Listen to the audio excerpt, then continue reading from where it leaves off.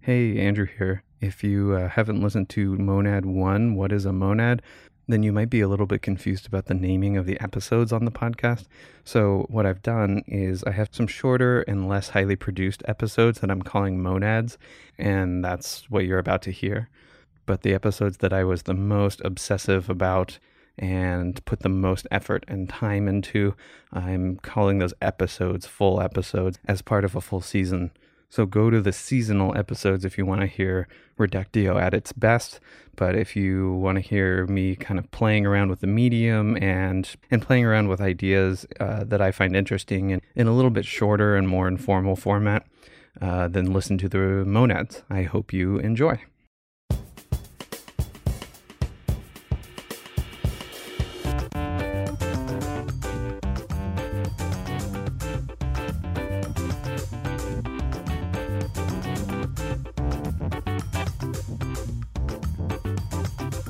Welcome to Reductio Adventures and Ideas. I'm your host, Andrew Lavin. Reductio is a show about philosophy, about ideas, and about understanding ourselves and our world more clearly. Brought to you by Inverted Spectrum Media.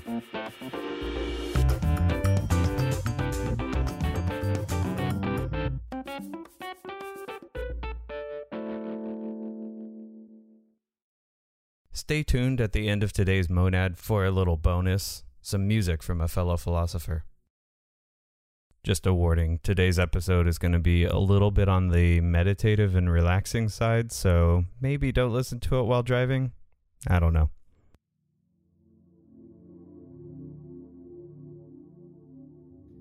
Imagine you're there. You're there floating through space. Imagine you have no feelings of heat or cold. The air around you is perfect body temperature. The air isn't moving, so you have no sensations on your skin.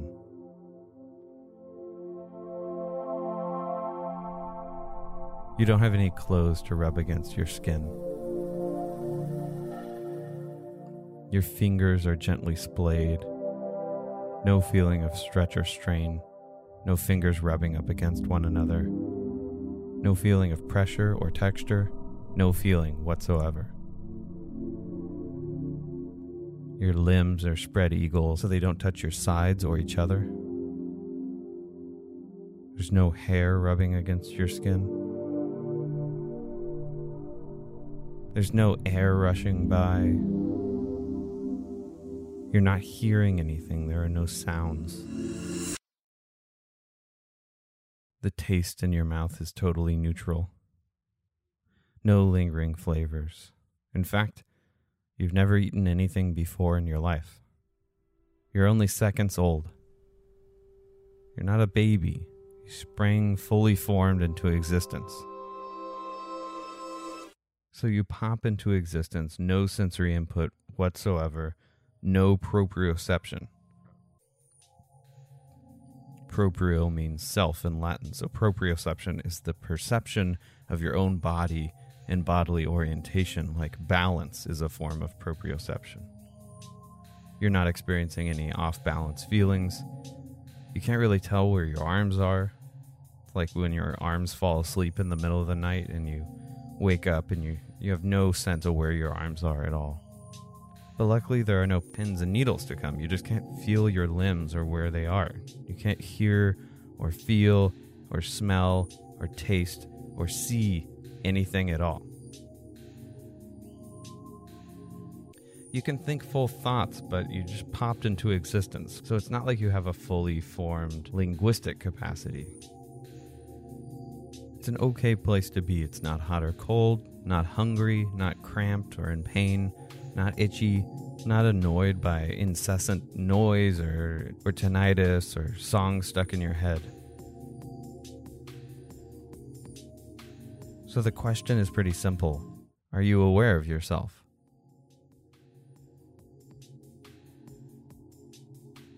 You might think, maybe I'm aware of my body, but remember, your body isn't producing any sensory, proprioceptive, or other input into the sensory part of your mind. You're not aware of your body at all. Are you aware of yourself? Yourself is something different from your body. When you die, your body will be there, but not yourself, right? You won't be there anymore. Sounds plausible enough. So you might be wondering, what is myself?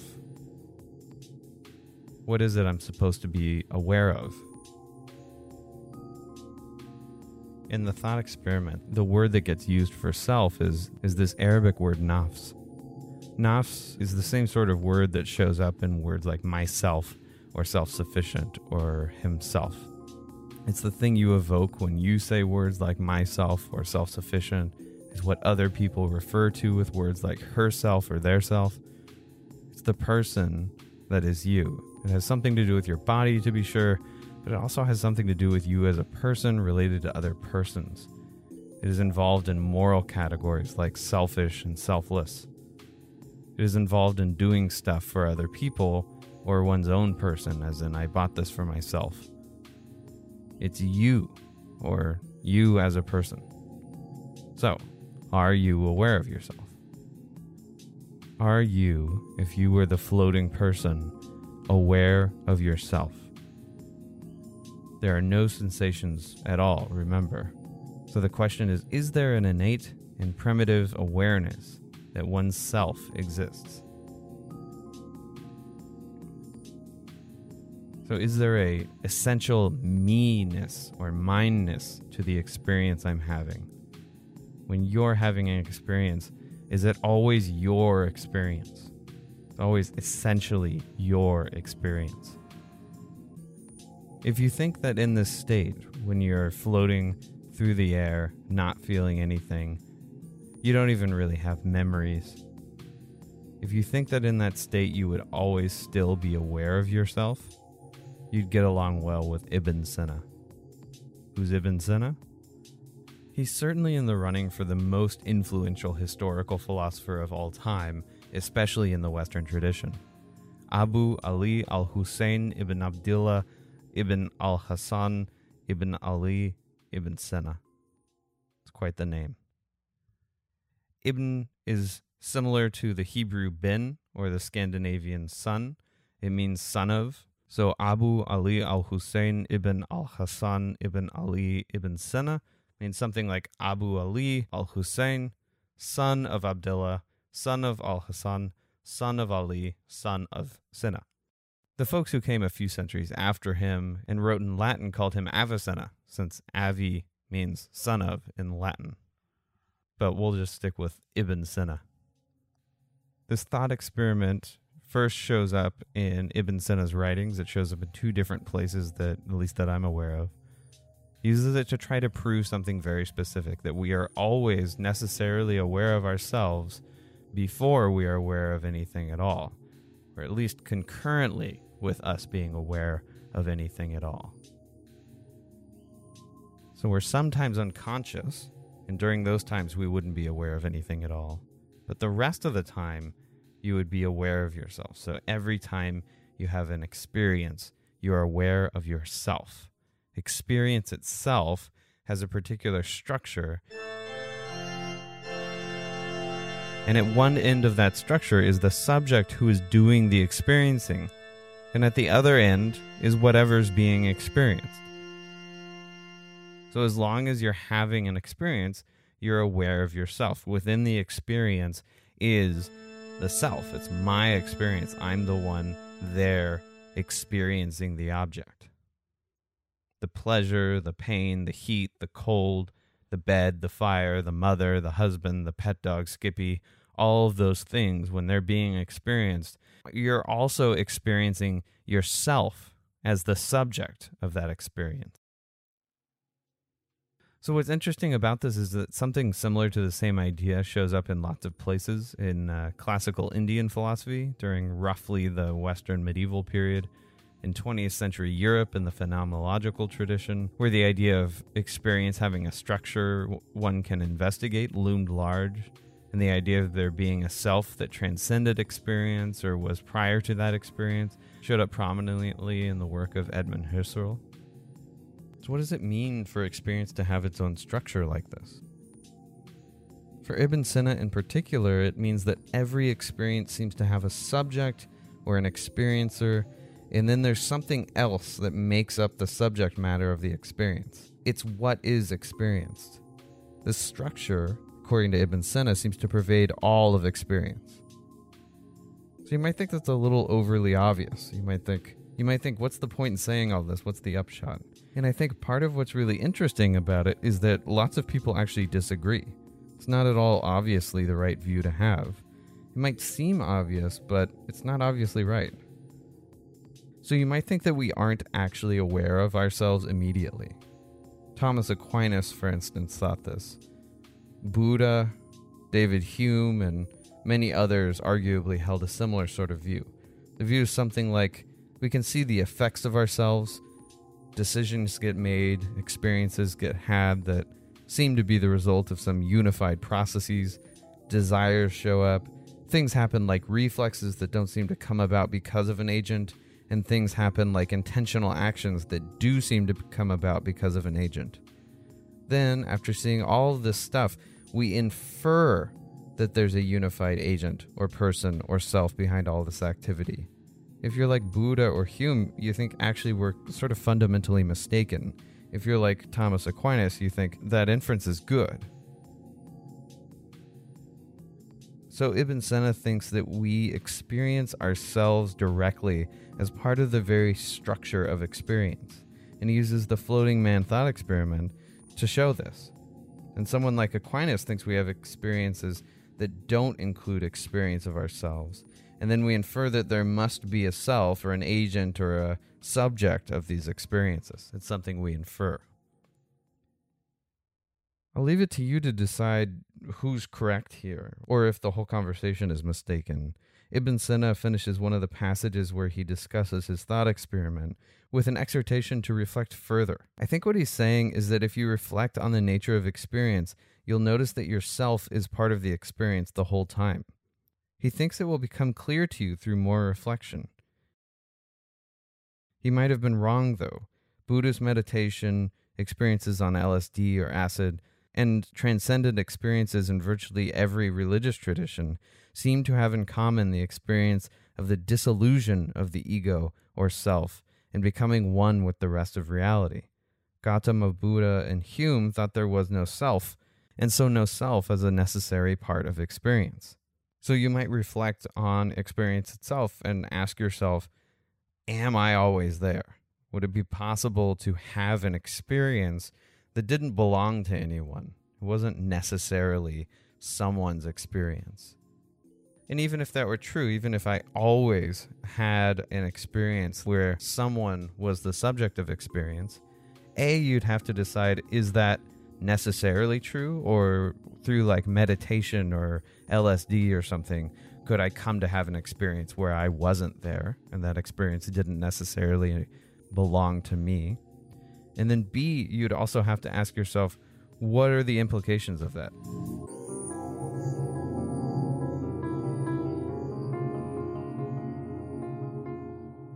For some people, they're going to go with Ibn Sina and thinking there's this self, it's something like a soul from the Judeo-Christian Muslim tradition, and that self or soul is something that might go to heaven someday, or that's me in a very deep and profound sense. Or you might think, sure, I'm always part of the experience, but I don't really know anything about that self. It doesn't necessarily mean that there is this self that's perfectly unified. It could just be that the structure of experience is that way, but reality is something slightly different.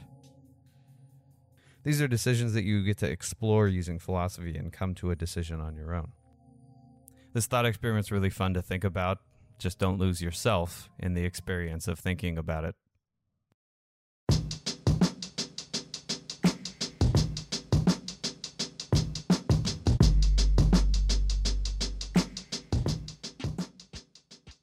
Thank you, as always, for joining us here on Reductio. As I've mentioned before, a full season of longer, more highly produced episodes will be available in the spring of 2020, most likely. This includes some interviews we've already recorded and committed to Season 1. In Season 1, we'll talk about what a Reductio is, about technology, about money, and we'll go more in depth discussing the trolley problem. Thank you so much for your continued support. Thank you to new patron Robert Jones. Our continued patrons include Luke Adams, Kui Gray-Lavin, Connor Hughes, and Owen Roth. Become a monthly supporter at patreon.com/Reductio. Thank you also for direct donations from Barbara Swear and Peter Sugia and Rose Spiro. Thank you so much for your support. Until next time, I'm Andrew Lavin. There's a little bonus at the end of today's Monad. I wanted to share with you what I've been listening to. It's the music of a fellow philosopher. We were at UCLA together as doctoral students. His name is Olufemi Taiwo, and you'll be hearing from him in season 1, if not before. His latest EP is Space for My Guitar, and I think it's pretty great. His website is femismusic.com, FEMIS music.com. And you can follow him on Facebook as well. He's based in DC if you want to see him live. Just a warning, Space for My Guitar does have explicit lyrics, so perhaps be mindful of who's in the room when you're listening. Enjoy Space for My Guitar.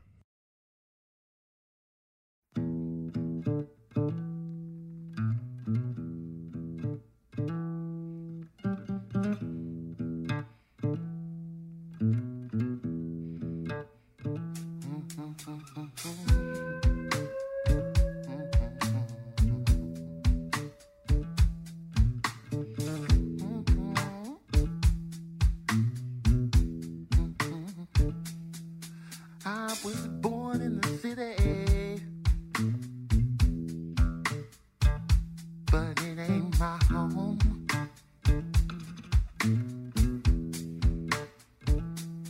But I think the girls here so pretty.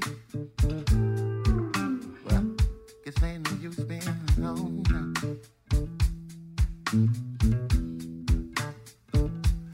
So I think I'll rent me an apartment somewhere with a view, with enough space for me, my guitar, and maybe you too.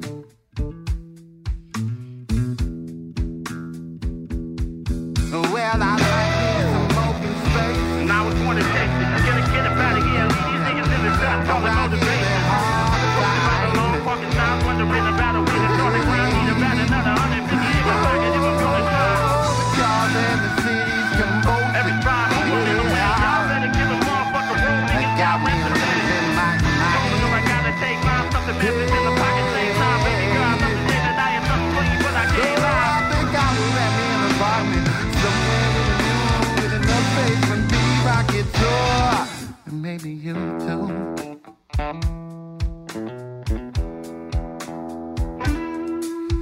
So I put my laundry in the hamper by the love seat, tucked deep, sunk up in the corner by the crushed heater, sunk between the dingy wall and mattress. On my amps, cables, stands, tables, unpack them as soon as I'm able.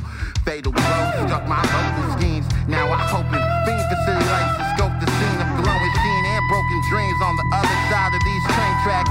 Fake cat chase Maybach. LA's I find bizarre. I just need space for my guitar.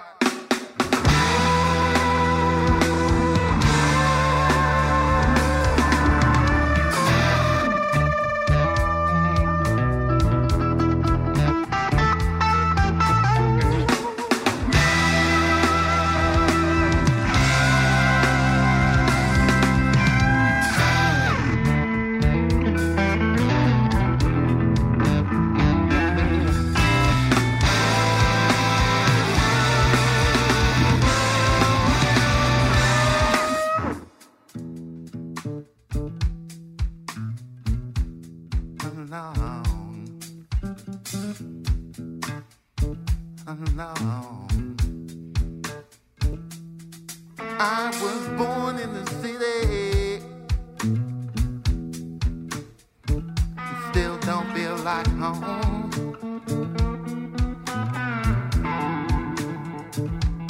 When girl, if you can bear with me, baby, well, it's then you being alone.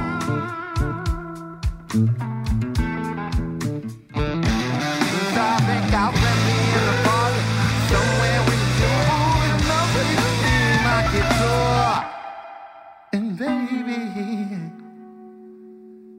you too.